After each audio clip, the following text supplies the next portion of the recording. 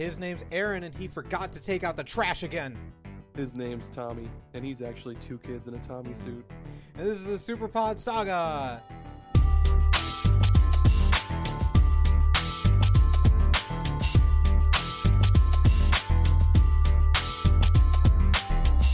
We're not alone today, though, on our Super Pod Saga. Today we've got a guest, and his name, you may remember him from an earlier episode. It's Bill. It's Bill from the Gaming and Collecting podcast. Hi, Bill. How are you? Hey, guys. How's it going?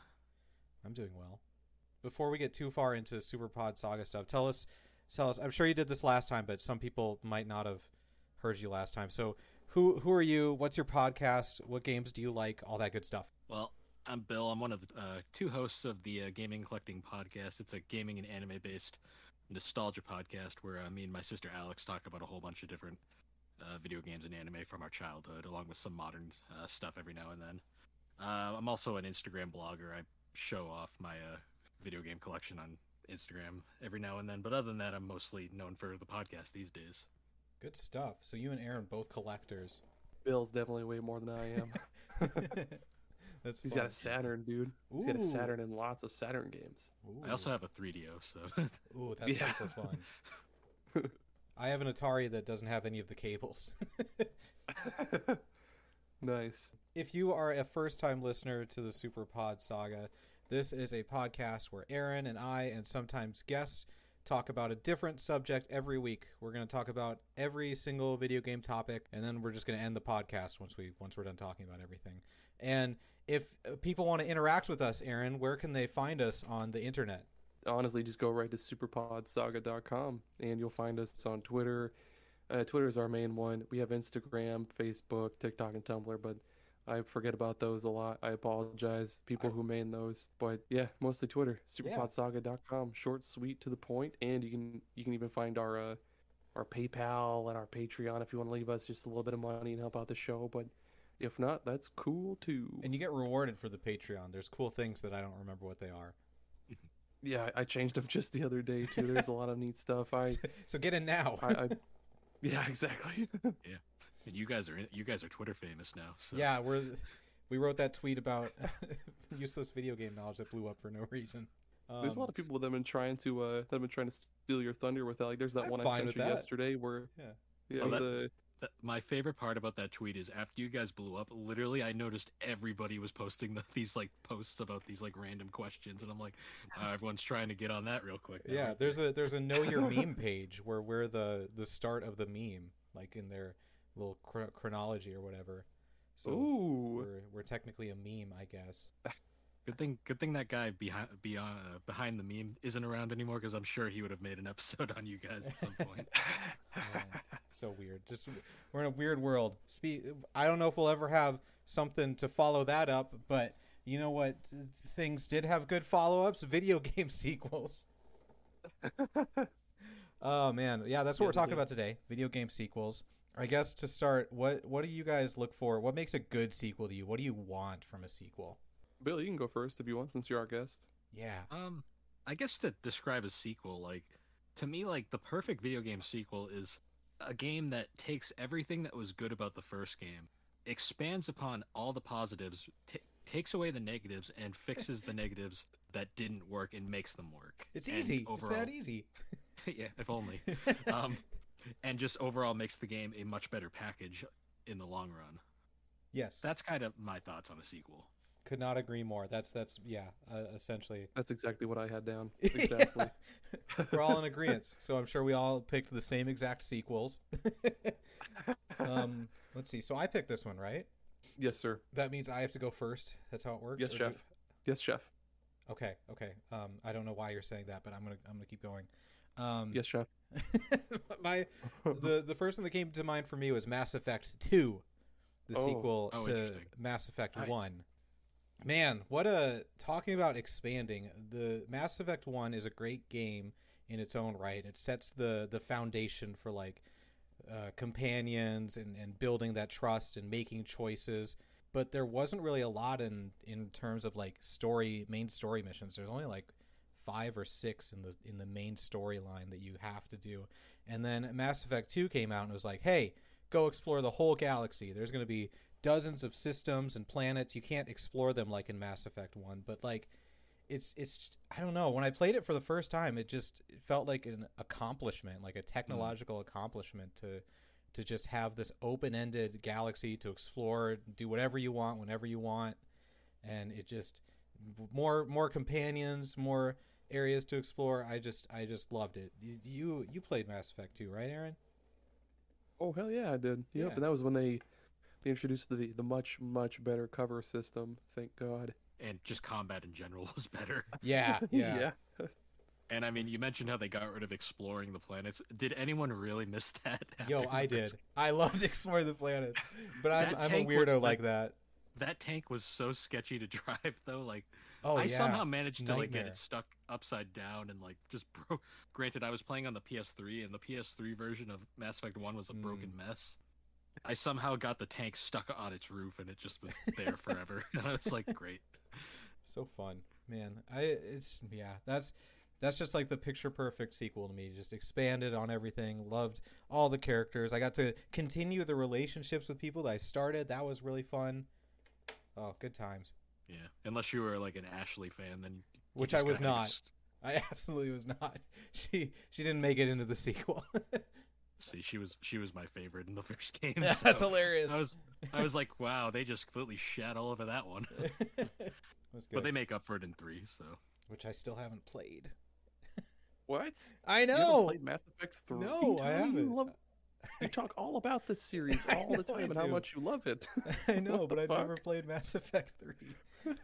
Haven't you I played keep Andromeda? starting whenever, like every couple of weeks, I start the trilogy over again. I'm like, this is the one that I'm gonna go all the way through, and then I just drop out of it halfway through Mass Effect 2. You never cease to amaze me, I Tommy. know. What amazing sequel do you have, Aaron? The first one I had down was it's a big one. It's Borderlands 2. That's the sequel to Yeah. Borderlands 1, correct? Yes, correct. Okay, And it's exactly like Bill described earlier. It's one of those sequels that takes everything that the first game did, but Borderlands 2 cranks it all up to fucking 12. Like they really double down on the goofiness, like the silliness and the cell shaded visuals. They made those a lot better. And the cherry on top of all of it too is that they made the characters more fun to play, because like in the first game they were all kind of meh, because there was like the hunter who was just like, he's best with pistols and snipers and he has a fucking bird. And then there was like the commando who was like, he uses assault rifles and he fucking has a turret. But in the second game, the commando is basically the same thing. He has his turret, but like anybody can use any weapon, which is really cool. And they added a lot of just ridiculous, like over the top shit to all of the traits you can unlock in your skill trees. And my favorite character ever from the second game is still the Siren. I've got her to max level, still Ooh. just sitting dormant on my Xbox, and it's just so much fun to just run through that game and just blast fucking bandits and shit to bits. And the skill trees are just so fucking robust and just so nice, and they had a lot of variety to how you can adjust your character and fine tune them to be this god of destruction basically.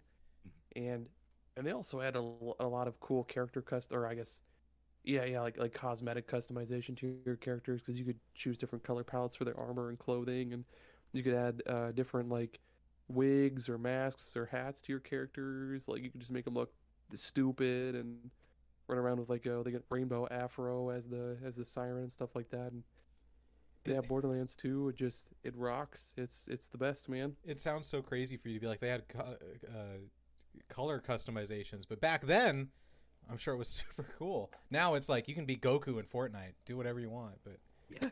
Exactly. They have a Magic the Gathering crossover in Smite. Like that still blows my mind. Slipknot in Smite. Oh yeah, that's alright. I Jesus. forgot about Slipknot. RuneScape, they had a RuneScape crossover. Ninja Turtles, yeah, all that shit. Do you have fun with Borderlands? Do you play it alone or do you play it with people? I've mostly played it alone, Oh, but it is really, really fun when you play with other people, because especially when you're different characters and you can just kind of see how other characters work and be like, dude, I need to play the Gunzerker because he can hold two fucking you can hold like 2 rocket launchers and just end the world and just like break the game, and it's great. Someone had a skill called Sexual Tyrannosaurus, and that's the Gunzerker. That's the biggest memory I have of that game because I didn't play much of it. Yep, and he also had another skill called I Can Be Your Huckleberry. Wonderful. Wonderful. What about you, Bill? What was your first one? Yeah, Bill. So I made this list kind of last minute, but if I was gonna say a sequel that I think improved upon its predecessor significantly, so this one's a bit unorthodox because it's actually a third game in the series, because the second game was like a serious step back compared to the original, and that's Mario and Luigi Bowser's Inside Story. Ooh. Okay. Go on.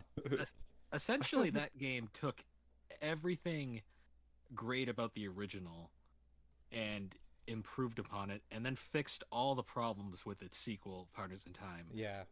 Kept the ideas from that game that worked, but then returned to all the positive ideas from the first game, and basically made the ultimate Mario and Luigi game, like probably the best Mario RPG there is at this point, depending on who you ask. And you got to play as Bowser, and probably like the best. That was probably fun. the best Bowser in the series, to be honest. That was definitely fun. Oh man, I agree. Yes. At first I was like, oh, I don't know, because I'm a huge Superstar Saga fan. But comparing anything to Dream Team is or not Dream Team, Partners in Time. Excuse me, man. Partners in Time was a mess. Yeah, it's like it's not a bad game, but it's just such a step back. Yeah. Because I actually played Partners in Time first, and then played Superstar Saga. And the funniest part about it was weird to me how much Superstar Saga didn't feel like a step back. It actually felt like a step forward. It's wild. I don't even know how that happened. But yeah, Bowser's Inside Story. Did that have the big Luigi kaiju battles? Was that one, or was that a different one? No, that was Dream Team. That was Dream Team. Okay. It had the giant Bowser fights. Yeah, it had like the random moments in the game where Bowser just gets freaking murdered, and then you have to bring him back to life as a giant Godzilla for no reason. The best story. Then it had then it even had.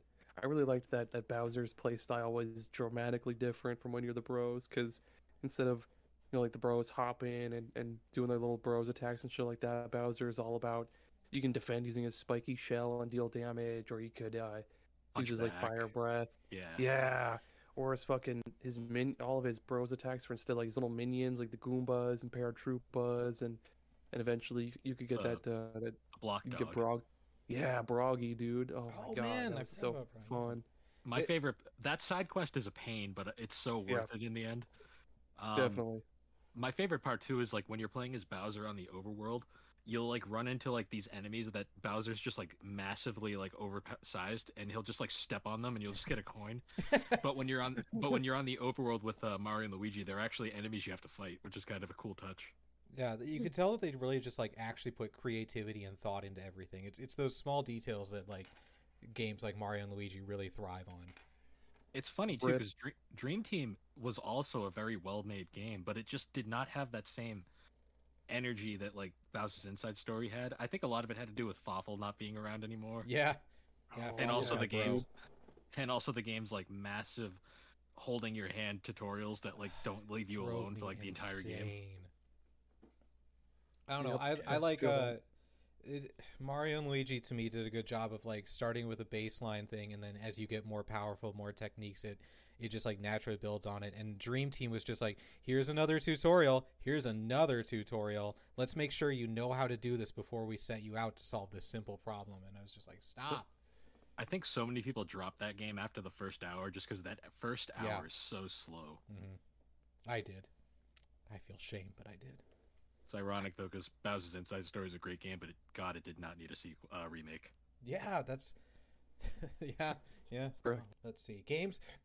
Speaking of games that did get a remake and were also beloved, another one of my picks, I've talked about it too many times, but this is like the perfect episode for it. Pokemon Gold, everyone. Pokemon Gold built and expanded on Yellow and Blue so much. I won't go into too much detail, but they added like a day-night cycle. They added breeding and eggs. There was more HMs, 2 regions, 16 badges, more Pokemon, a cell phone. it was just like a endless stream of you got a cell phone before people even had like cell phones in real life. It was just like an endless stream of new features and cool things. It just felt like a bigger world with more stuff to do and more people to talk to, and it just blew my tiny child mind. I played that game to death, and I don't know if anything will live up to that experience of just finding the expanded world, and everything that you loved before is just better. There's just something amazing about when you beat the champion, you beat Lance, and then all of a sudden it's like, oh yeah, by the way, you remember the world that you've played through in the first game? Well, it's here, and you can explore it again. Yeah, go back to your starting town, just go surf across the water, go check it out, buddy, and you're like, huh? And then you get to you climb Mount Silver, and all of a sudden you face yourself from the first game. Yeah, which my child brain didn't recognize that. I was like, who's this man? That is such a good sequel. Who's this guy? Why are your Pokemon so strong?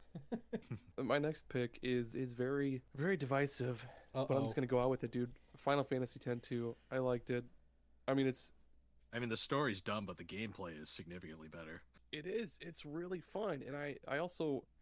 The only bad things I guess I really would have to say about it is, the story's dumb. And I don't really like that you have to go... Instead of going from one place to the next, you just pick missions. But overall, it's a fun game because, I mean, sure, you just have only the 3 party members, but you can customize the shit out of them with their with the whole dress sphere system, and they have all sorts of neat, like, unique classes. Some of the little controls that you can input during combat, like when I forgot what Yuna's gunner class was called, but you have the trigger happy ability where you just tap R1 a bunch and do as much damage as possible, and it was. I thought it was really fun, and that they kind of dumbed down the sphere grid a little bit, but they still made it really good. The garment grid is just there's grid, a lot is that really less. What it's called? Yeah, garment grid. Because Amazing. it has to go with their dress spheres or whatever. Yeah, they also brought back the ATV combat system, but they just made it like faster and more fun. ATV combat system. I've only played like one Final Fantasy game 3/4 of the way through, so I just love hearing all this nonsense. I love it. So I guess to explain it, the ATV system was the combat system first introduced in Final Fantasy IV, and it was kept from 4 all the way till 9. But it was essentially it's your standard turn-based fare, but like the whole gimmick of it is that combat is always active. So if you're one of those people that like doesn't pay attention, the enemies will just keep attacking you. There's no actual waiting unless you set it for like wait mode. And it adds a bit more strategy to the entire thing. It's a fun system. It's awesome. I heard ATV, so I thought you were talking like all-terrain vehicle, like four-wheelers. So I thought you meant there was like 4-wheeler combat in it, and I was like, no. I know there's like water soccer. Maybe they do ATV battling too. Yeah, Blitzball. So I meant ATV. Did Final Fantasy X end on its own and like, hey, you could see a sequel coming, or was it like, this is so popular we need to make another one? Maybe kind of. I'm not really sure how they came up with the idea for 10-2, but yeah, like 10-2 takes place maybe like just a few years after 10. Yeah. And there's like a hidden ending where spoilers for Final Fantasy X-2. There's a hidden ending where you can meet Tidus or Titus again. I've always called him Tidus. Sorry, you can crucify me later. Yeah. The original game ended on a kind of like sad note too, because like Tidus literally just disappears. Oh, dang! Hate when that happens. Spoiler warning. Yeah, 10-2 spoiler or Final Fantasy X spoilers, everybody. Sorry. I mean, it's a decade-old game at this point. I know. Oh boy, but yeah, no, everybody. A lot of people hated that game. But or a lot of people hated Final Fantasy X too, I should say. But no, I think it was fun. God damn it! When you come to the Final Fantasy series, everybody hates it for like some reason. That's true. Yeah, a lot of people hate Final Fantasy VII just because it's so popular. But like, no, it's a good game. Like, it's popular, so I must be rude. I mean, my favorite is the most polarizing in the series. So which one? Which one is that? Final Fantasy VIII. Well, actually, I don't know enough. It's probably the second most polarizing because 13 is probably the most polarizing at this point. But That's true. I have a good friend of mine back in my Sioux City days really, really loved Final Fantasy 13, and he brought up a lot of good points about it that I forgot. But yeah, they're all cool in their own way. I like the combat and like the paradigm system in Final Fantasy 13. We'll talk about that another time, though. It is every installment is good in itself. We should probably have a Final Fantasy episode at some point. Yeah, we should, except for 2. I don't like 2. Yeah, no one really likes 2. Don't like 2. Unless you're like, you don't follow the series and you think 2 is 4, but that's besides the point. Oh man! All right, what's your next one, Bill? Another one. So my favorite game of all time, I should probably talk about. I think Persona 4 is a significantly better sequel to Persona 3. Damn it! I knew this was coming. Yeah. Aaron's just sitting there sweating, like, "Don't say it! Don't say it!" No. Well, I'm it's glad a bit subjective because some people prefer the story in 3, but I think in terms of gameplay, 4 completely blows 3 out of the water. Like, yeah. The biggest thing is you're allowed to control your party members now, which is just already a bit makes the game superior in my opinion. I honestly prefer the more upbeat and less depressing story compared to 3. I love exploring Inaba, talking to I love the characters. Yes. The game has this small town. The game has such no, it's all good. The game has such like a sunshine and rainbows kind of like mood to it too. Like everything is so positive and happy, despite the fact that it's a murder mystery game when you really think about it. But it also has those depressing, like punch you in the gut moments later on. It's honestly, you can tell that everything about this game was superior to 3 because when 3 Portable came out a few years later, they literally took all of 4's improvements and just put them in 3 Portable. Oh, fun. So yeah, I've only played a little bit of Persona 5, and it gives you the option of controlling your party members or not. Is that because of the difference in 3 and 4 that you mentioned? Yeah, in 3 you could not control your party members at all. That's what I prefer. Yeah, I don't know. If you play 3, you'll understand why no one likes it. Hard. Even in like what's the Dragon Quest where you don't control your party members, I was like, thank goodness, that takes away all of my. I just need to focus on one person, one thing, because I don't play a lot of JRPGs. God damn it, Tommy. Yeah, in Persona 3, you'll have moments where you'll be like about to critically die, and you really need a healing, and the party member will decide, I'm gonna go attack the boss. And yes. It's like, no, it's like chaos. Love of God. This is the episode where Aaron stops respecting me. Well, no, I'll always respect you, Tommy, even if your little quirks are just fucking hilarious. Oh boy. No, yeah, I really love Small Town Inaba.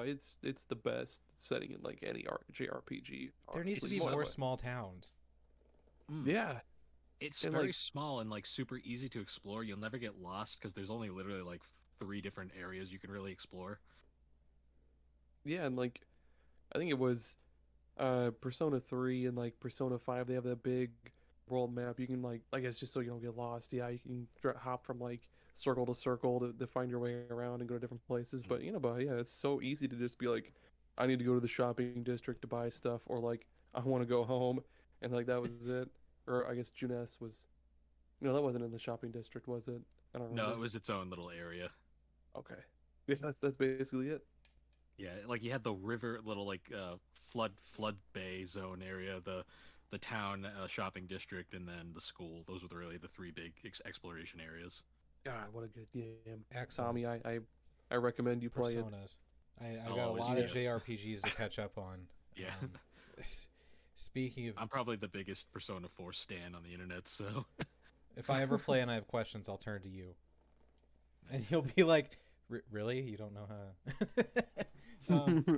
Speaking of JRPGs, my next pick is the JRPG classic Red Dead Redemption 2. Perfect.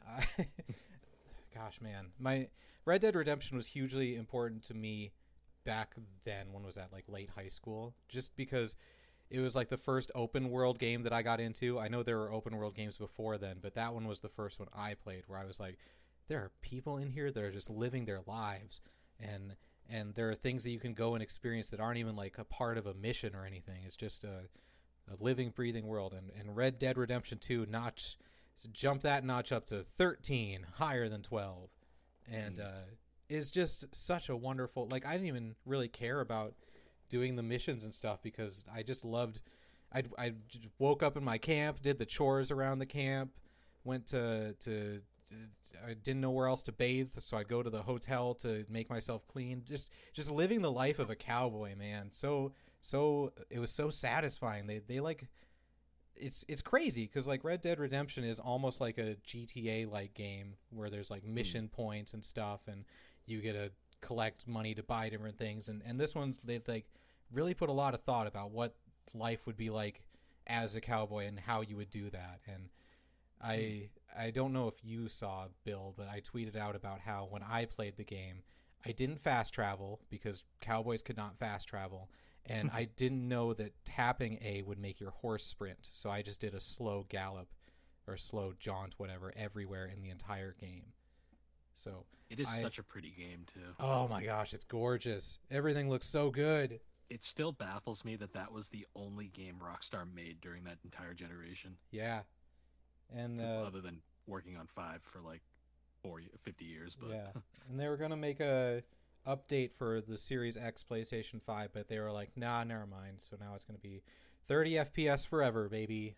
I think we talked about it in episode 18, the best game world to explore. But yeah, there need to be more Wild West games. Yeah, like, didn't we talk about like not counting Wild Arms, but doing like a turn-based cowboy RPG game, or like I was gonna say, isn't that Wild Arms? Yeah, or like cowboy games in like different genres. Yes, like, I just want more genres in that area or that time frame.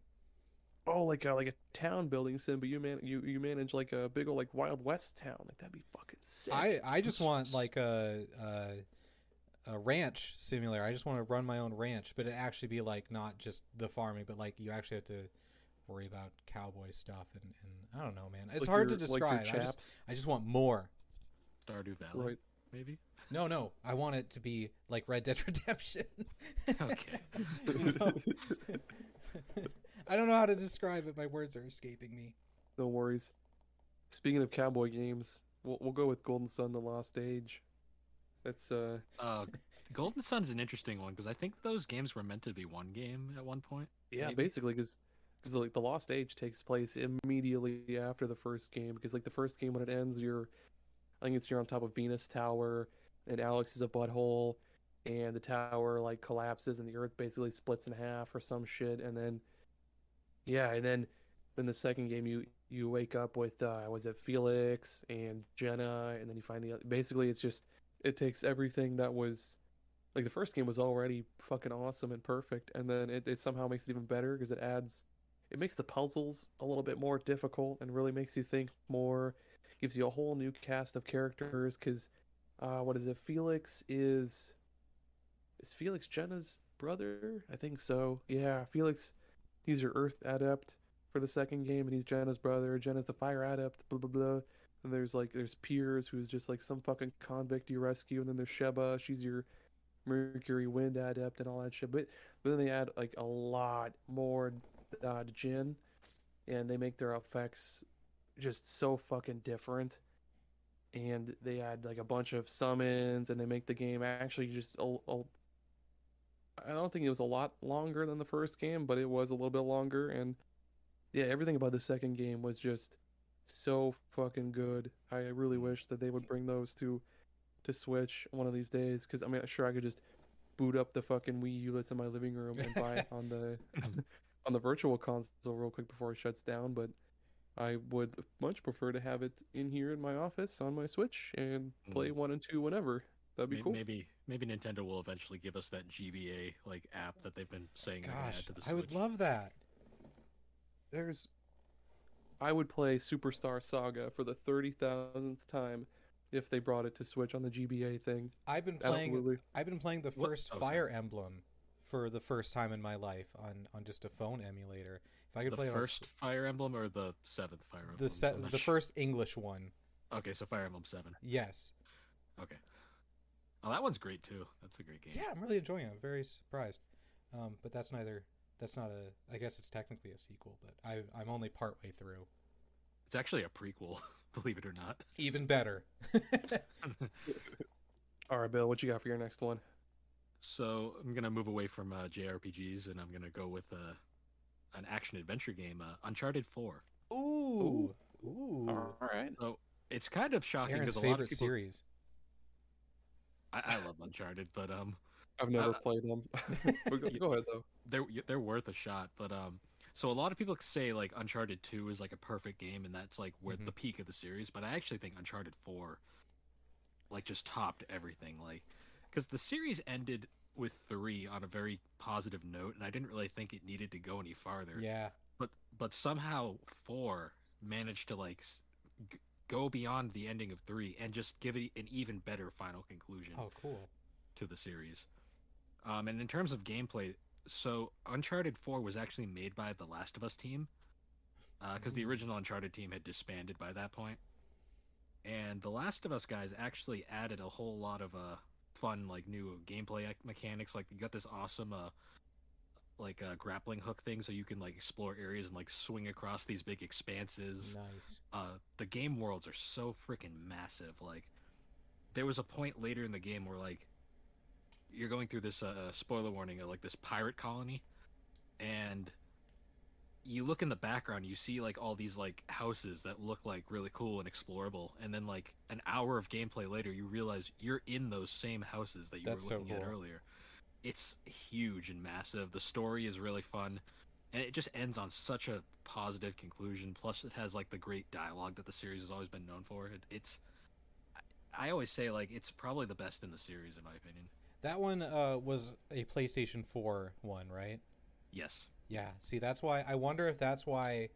Was it early in the PlayStation 4 life cycle too? It was like kind of like in the middle of the first half, like towards the end of the first half. Yeah.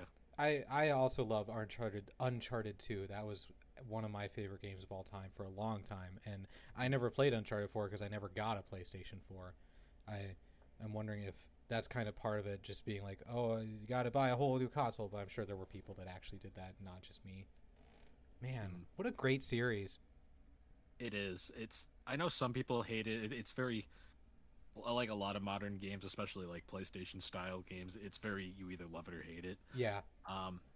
I greatly enjoy like it's really the dialogue and world building that makes me love those games. Plus, I love the platforming and just exploring. Honestly, I think the weakest aspect of those games is the combat, but I mean, that's here or there. It's not awful, but it's not amazing either. Yeah, I feel like you either buy into exactly what it's trying to be or you're skeptical of it. Like in, gosh, I don't remember if it was 2 or 3, when it's like, here's the big monster Yetis you're fighting, and you're like, either like all on board, like, hell yeah, let's shoot some Yetis, or you're like, this is stupid. Why are there Yetis here? You know? Hell yeah. Every single game has that one random like moment where it's like, what the hell is this? This completely changed the realism of the game. And I'm fine with that. Are those games, are they more like platformy, or are they more like third-person shootery? Both. They're an even mix of both. It's 50-50. It's like they've always sounded fun, but I've just never gotten around to them. But like I don't hate them. I've just never played them, although they do sound pretty fun. I mean, thankfully now there's the awesome Uncharted Nathan Drake collection, and then you can get the 2 PS4 games in a bundle as well for like really cheap these days. That's cool. Should we do an ad break? Is it time for an ad break? I think so. I'm 3 in. I think we should all be 3 in. Yeah, we are. We'll be right back. Oh yeah, we'll be right back. Have you ever been in a situation where you could have used just a little bit more water? Yes. Well, allow me to introduce you to powdered water. Powdered water is just dehydrated water. Just add water and you'll have more water. Like mashed potatoes?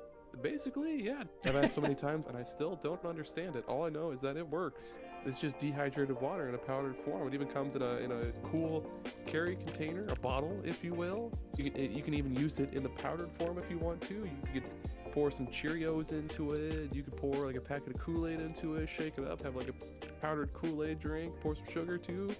It's great. Aaron, can I freeze this powder into a cube shape? Yeah, you sure could. Just pack it on in. Yeah, absolutely. Perfect, thank you.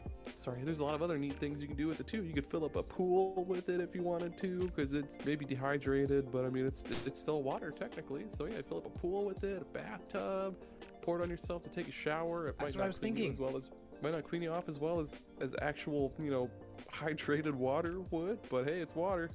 Or throw it in someone's face, and they'd be like, "What is this? Why did you dump powder?" And then throw water in their face, and they're like, "Oh, you scamp! It's powdered water, dehydrated water." That's right, and it's the only powder that hydrates you. That's it. It's powdered water, everybody. It's water. Technically, it's water. Okay, we're back. Are we back? Yes, and we're The back. camera's rolling. Yeah, yep, the camera's rolling. Okay, my next pick for sequels that I like. I'm gonna go a bit crazy. This one has a 2 in the title. It's Portal 2, the sequel to Portal. Ooh. I'll admit I didn't play Portal 1 all the way through. I got stuck on a puzzle and moved on. But I played all of Portal 2 in like one day.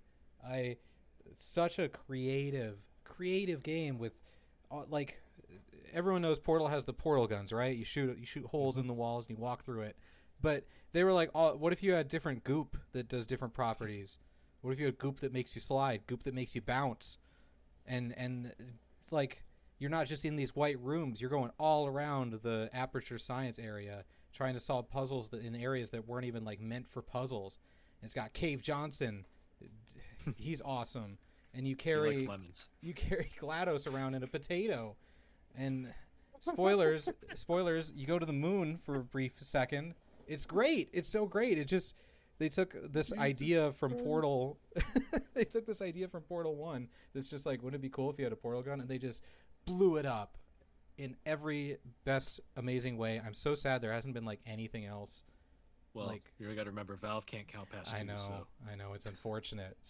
They need to hire someone who can do that. Yeah, I've never played Portal 2, but it does sound cool. You'd like it. I think it's perfectly your sense of humor too. Yeah, with GLaDOS and a potato. Yeah. The puzzles are like are fun enough, but it's really the characters and like what's happening in the background that really makes that game so charming. Wheatley, right? That's the name of your little companion dude. Is that right? Yeah, who becomes the villain later on. Yeah. And the space. I just like Cave Johnson. Man. That guy's Cave Johnson's the best part of that game. Aaron, let me sell you on it. There's a little floating robot guy. All he wants to do is go to space. That's all he talks about is going to space. And he's just That's you. I know, it's me. and it's just you're carrying him around trying to do these puzzles. He's like, "Are we going to space? Are we going to space yet? Is this space? Are we at space right now?" Just so fun. Dude, I need to play this game. I think it was a game with gold on Xbox not too long ago. I think I might have it. I'm gonna play it tomorrow. Yes, excellent. Skip out on work, ignore your children, play Portal 2. My favorite part too is like the first game ended with the song "Still Alive," which was basically just GLaDOS like gloating that she didn't die, and then the second game ends with "Want You Gone," where she's basically just like, "Get the hell out of here! I'm done with you." That's good. I'm gonna break the mold a little bit. I'm gonna go with the third installment. Can you guess what it is? Anybody? Sorry, Assassin's Creed 3. No. No. No, it's Gears of War 3. Oh, okay. Oh, yeah, that's a good pick. Okay. Yeah, Gears of War 3. I used to be the biggest Gears fan. Well, not the biggest, but I used to be a pretty big Gears fan. And so the first game was already really good. And then the second game blew it up even more, and it was great.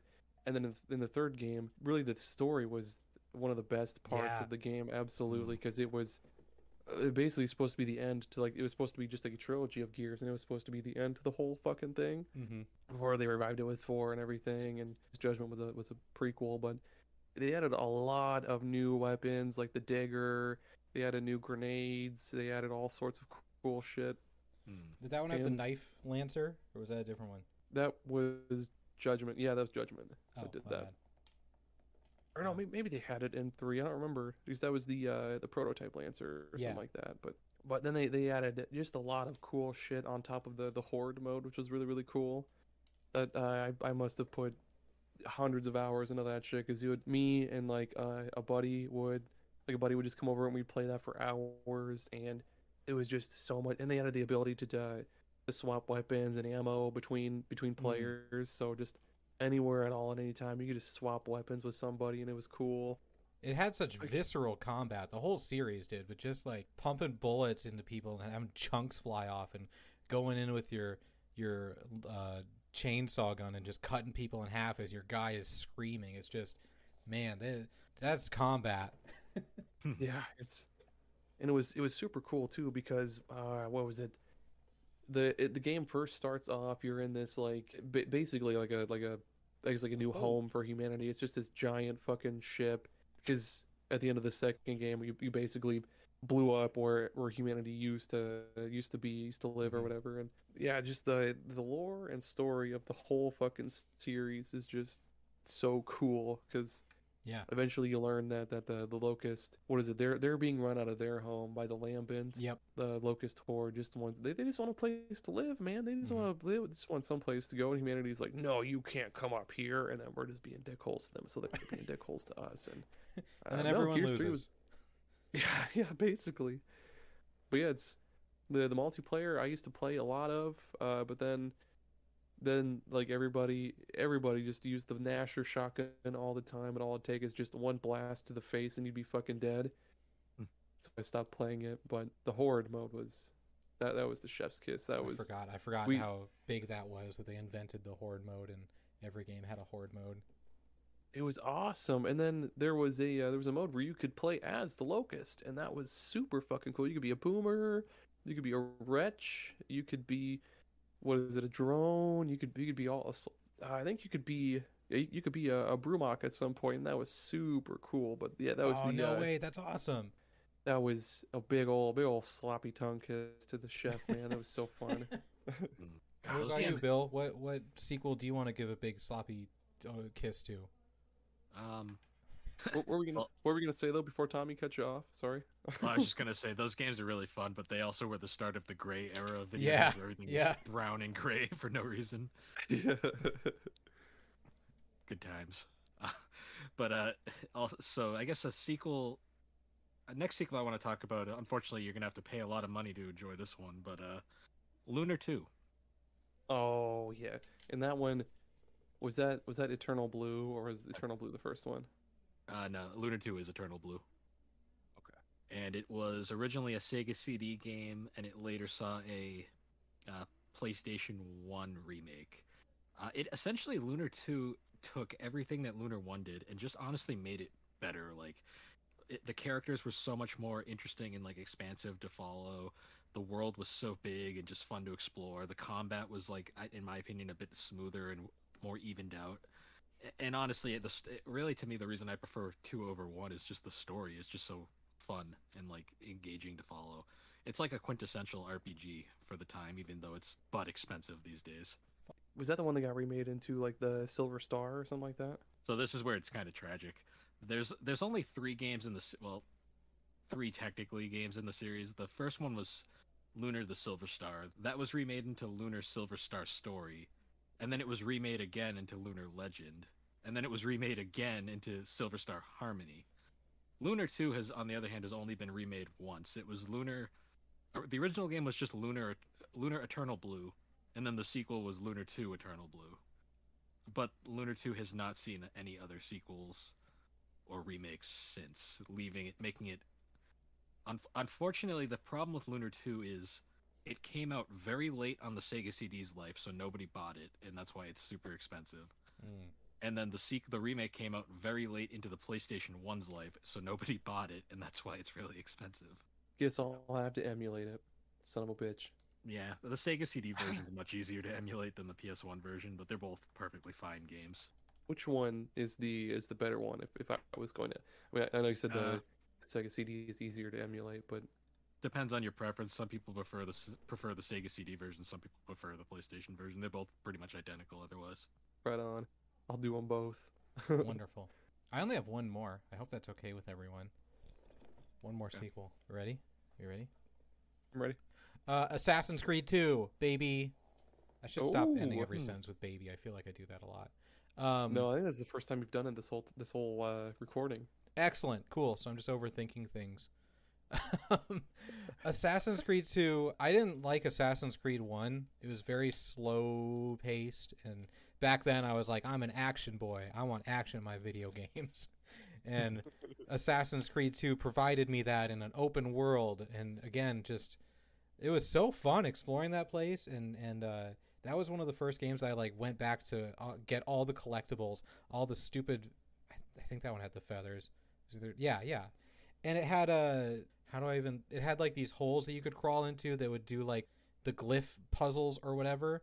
And I had a notebook because there were like hidden messages, hidden letters, and I was like, I'm gonna figure this out, find all the secret messages and stuff.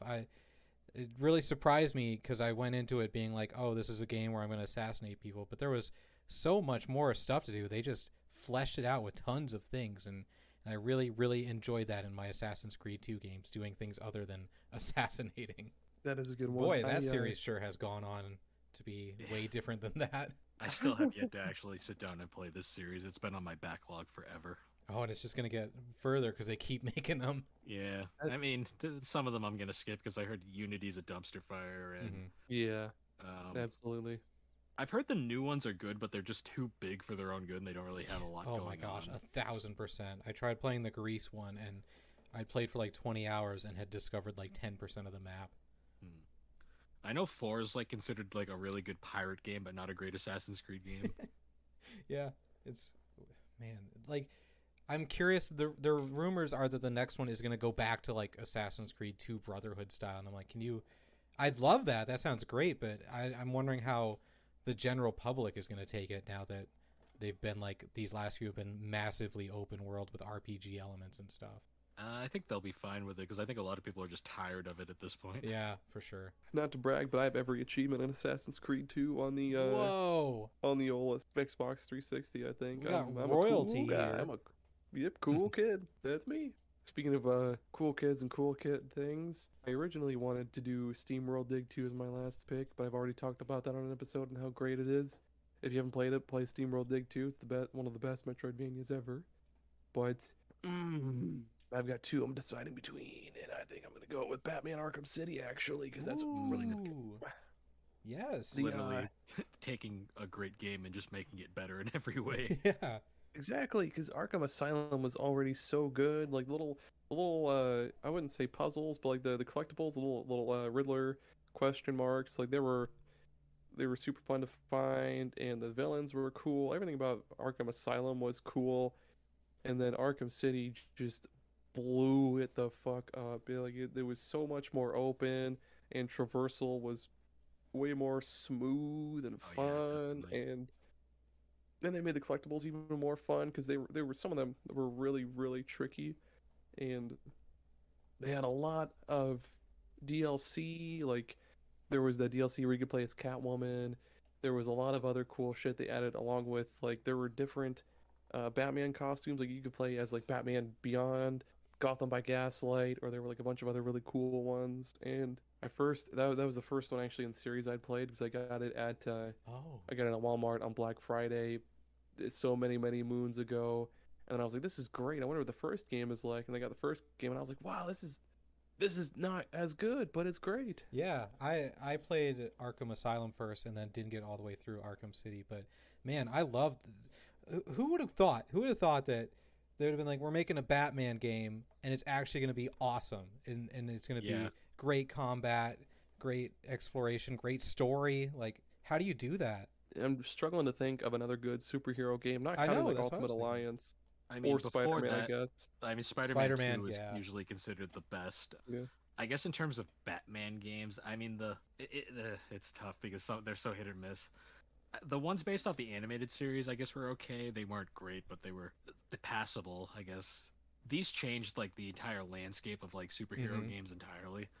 I mean, because like now you've got like the Spider-Man games which have been taken over and everything. Yeah, it's funny too because the Batman Arkham Asylum was like one of the final things DC did before they rebooted their universe, so it's actually pre-reboot too, which is pretty cool. Oh yeah. The combat was cool because it's basically just like one big puzzle. It's like, okay, well there's 3 dudes coming at me. I guess I'll stun this first dude, punch this second dude a couple times so he's kind of pushed back, and then this other guy, I'm just gonna throw him at a fucking wall, and then you batarang another guy, and then you're basically picking off dudes one by one.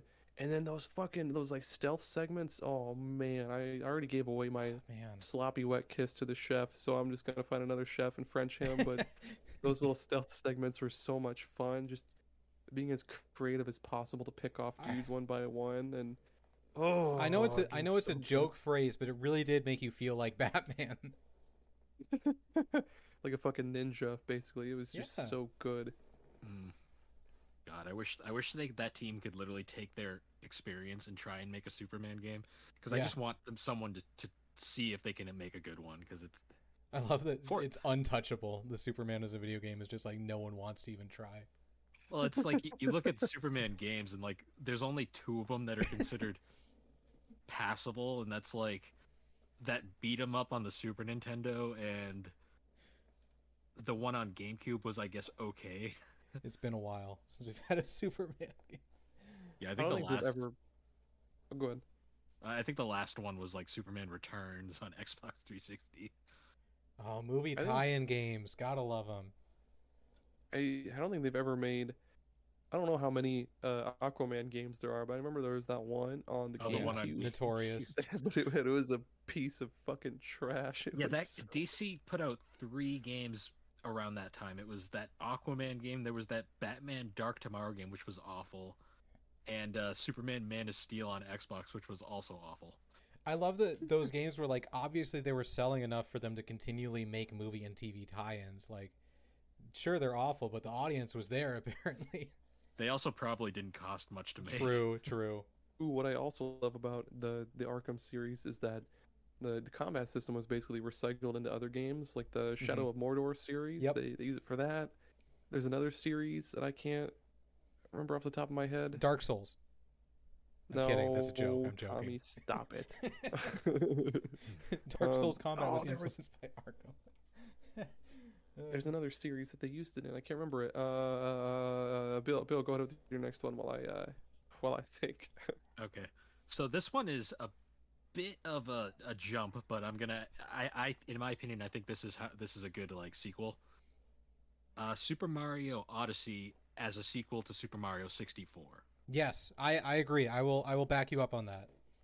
Like, to me, Super Mario Odyssey, in my opinion, is a perfect video game. Like, it literally, everything about that game is phenomenal. And it literally took the whole idea of Mario 64 and just expanded it to this, like, massive open world style Mario game that, like, I still haven't finished it yet because I'm trying to 100% it, and, like, it just takes so long because you got to explore every nook and cranny of all those worlds, and they're all so interesting and unique. Like, it actually made the desert gimmick interesting. Yeah. Which is so hard to do, especially for Mario standards. I really appreciated with Odyssey, you know, like if I'm a kind of person who likes to explore every nook and cranny, and in a lot of games you'll accidentally end up somewhere you're not supposed to be and there actually isn't anything there. But in Mario Odyssey, there's so many places where it's like, oh, you explored over here? Cool, have a moon. And I love that. Or my favorite is like in the 3rd level where you accidentally fall down that pit and then suddenly you're in this underground area. You're like, whoa. Yeah. It's like that's where everything is. Yeah. And there's a Tyrannosaurus Rex down here for some reason. That's such a great game. And like I feel like Sunshine and the Galaxy games like tried to be sequels, but they kind of just became their own thing. Oh, absolutely. As they went on. Like Odyssey is the first one that really feels like a true successor to 64 in a lot of ways. And it's gorgeous too. Really, like I don't know, man. We're late in the Switch life cycle, so things are kind of rougher frame rate wise or graphics wise. But that one, even just early on, looked so good, and it was so smooth to play and do all the moves and stuff. Ooh, buttery. It still looks good. Dude. Yeah, it still looks good, to be honest. That move set is so like it seems really basic, but it's there's so many layers to it, dude. Because you can jump, throw your hat, bounce off your hat, do a dive, do another jump, and then throw your hat again. And there's so many ways to break the game and just get to like kind of like Mario 64. You could totally get to things that you weren't meant to get to. And oh my gosh, yeah, that was a really fun game. Getting all those moons and shit, dude. All the moons, all of them. I loved exploring too, and like the different outfits that you could get for Mario. Like, there's just something funny about running around in a sombrero the entire game. The poncho and like the little flippers on and shit.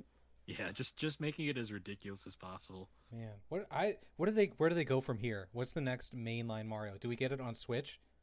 These are the questions that keep me up at night. I don't even know. It's so hard to tell because I still don't know what Nintendo's plans for the Switch are. Yeah.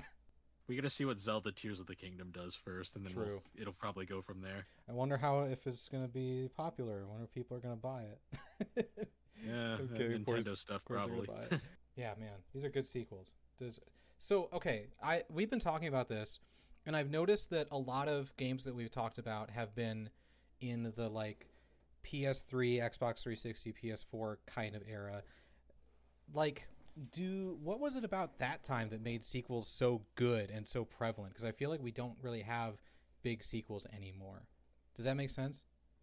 For the most part. I feel like it might have just been... I think developers had more time on their hands. Like, I don't know. It's weird now because it feels like everyone just has to make something new all the time. Yeah. That makes sense, yeah. Or they're just going to milk an old series till it's dead, basically. Yeah, because back in the day, you could have, like, there were so many games that, you could make, that they did make sequels for that didn't need a sequel, like Bioshock and Bioshock 2 and Infinite, Dishonored and Dishonored 2, and Darksiders and all that shit, which I wish I would have brought up Darksiders 2 because that's a great sequel as well. There was less creativity, I think, then. Like, people were they had something that they were good with, and they kind of just stuck with it. Mm-hmm. Because now developers really want to be creative for whatever reason, which I mean is good, but at the same time, it's a little odd at the same time. Yes. Okay. Anyone, any last words for sequels? I'm throwing 2 in there. Shout out to Left 4 Dead 2, because that added melee weapons and a bunch of stuff. And whichever one I mentioned earlier that I really liked. Darksiders 2. Yeah, that one was really good. Okay. That's it. That's all the sequels. There are no more good sequels. Every other sequel that existed was bad. If you disagree with us and have a sequel that you liked, be sure to find us on the internet and comment on our Twitter or email us. Do whatever you have to do to tell us about what sequels you like. One more time, where can people find you and listen to you, Bill? We've lost him. Oh no, Aaron. Clear. Do you know where to find Bill and where people can listen to him? There's a little profile on our website, linktr.ee/thebarberwhogames, and you can find all of his stuff like the 3DO experience and gaming and collecting and all that. And as for us, superpodsaga.com. That's where we are. It's where we'll always be. Okay, and what is our... Check out our Patreon. Yes, check out the Patreon. And what are we going to talk about next week, Aaron? What's our next topic? I got to make sure to shout out our patron, A Novel Console. They're super awesome. They've got a great variety podcast. They talk about books and video games and all that stuff. They're great. They're on Twitter at A Novel Console. How about next episode we talk about the best... Well, I guess not the best, but video game mascot or mascot character. Oh, that's excellent. Yes. So I want to talk about a lot of like ones that nobody ever talks about, like Wooden Willie or whatever the fuck. You're going to educate me on all those. I'm going to be like, here's a 3-hour presentation on Crash Bandicoot. We're going to analyze his Pizza Hut commercials. Oh, yeah, I forgot about their Pizza Hut commercials. But look forward to that, fans. Thank you for listening. We love you all. Here's a big wet kiss from Aaron. Have a great day. Bye. Yep. Goodbye. Bill also says bye. Bill says bye, too.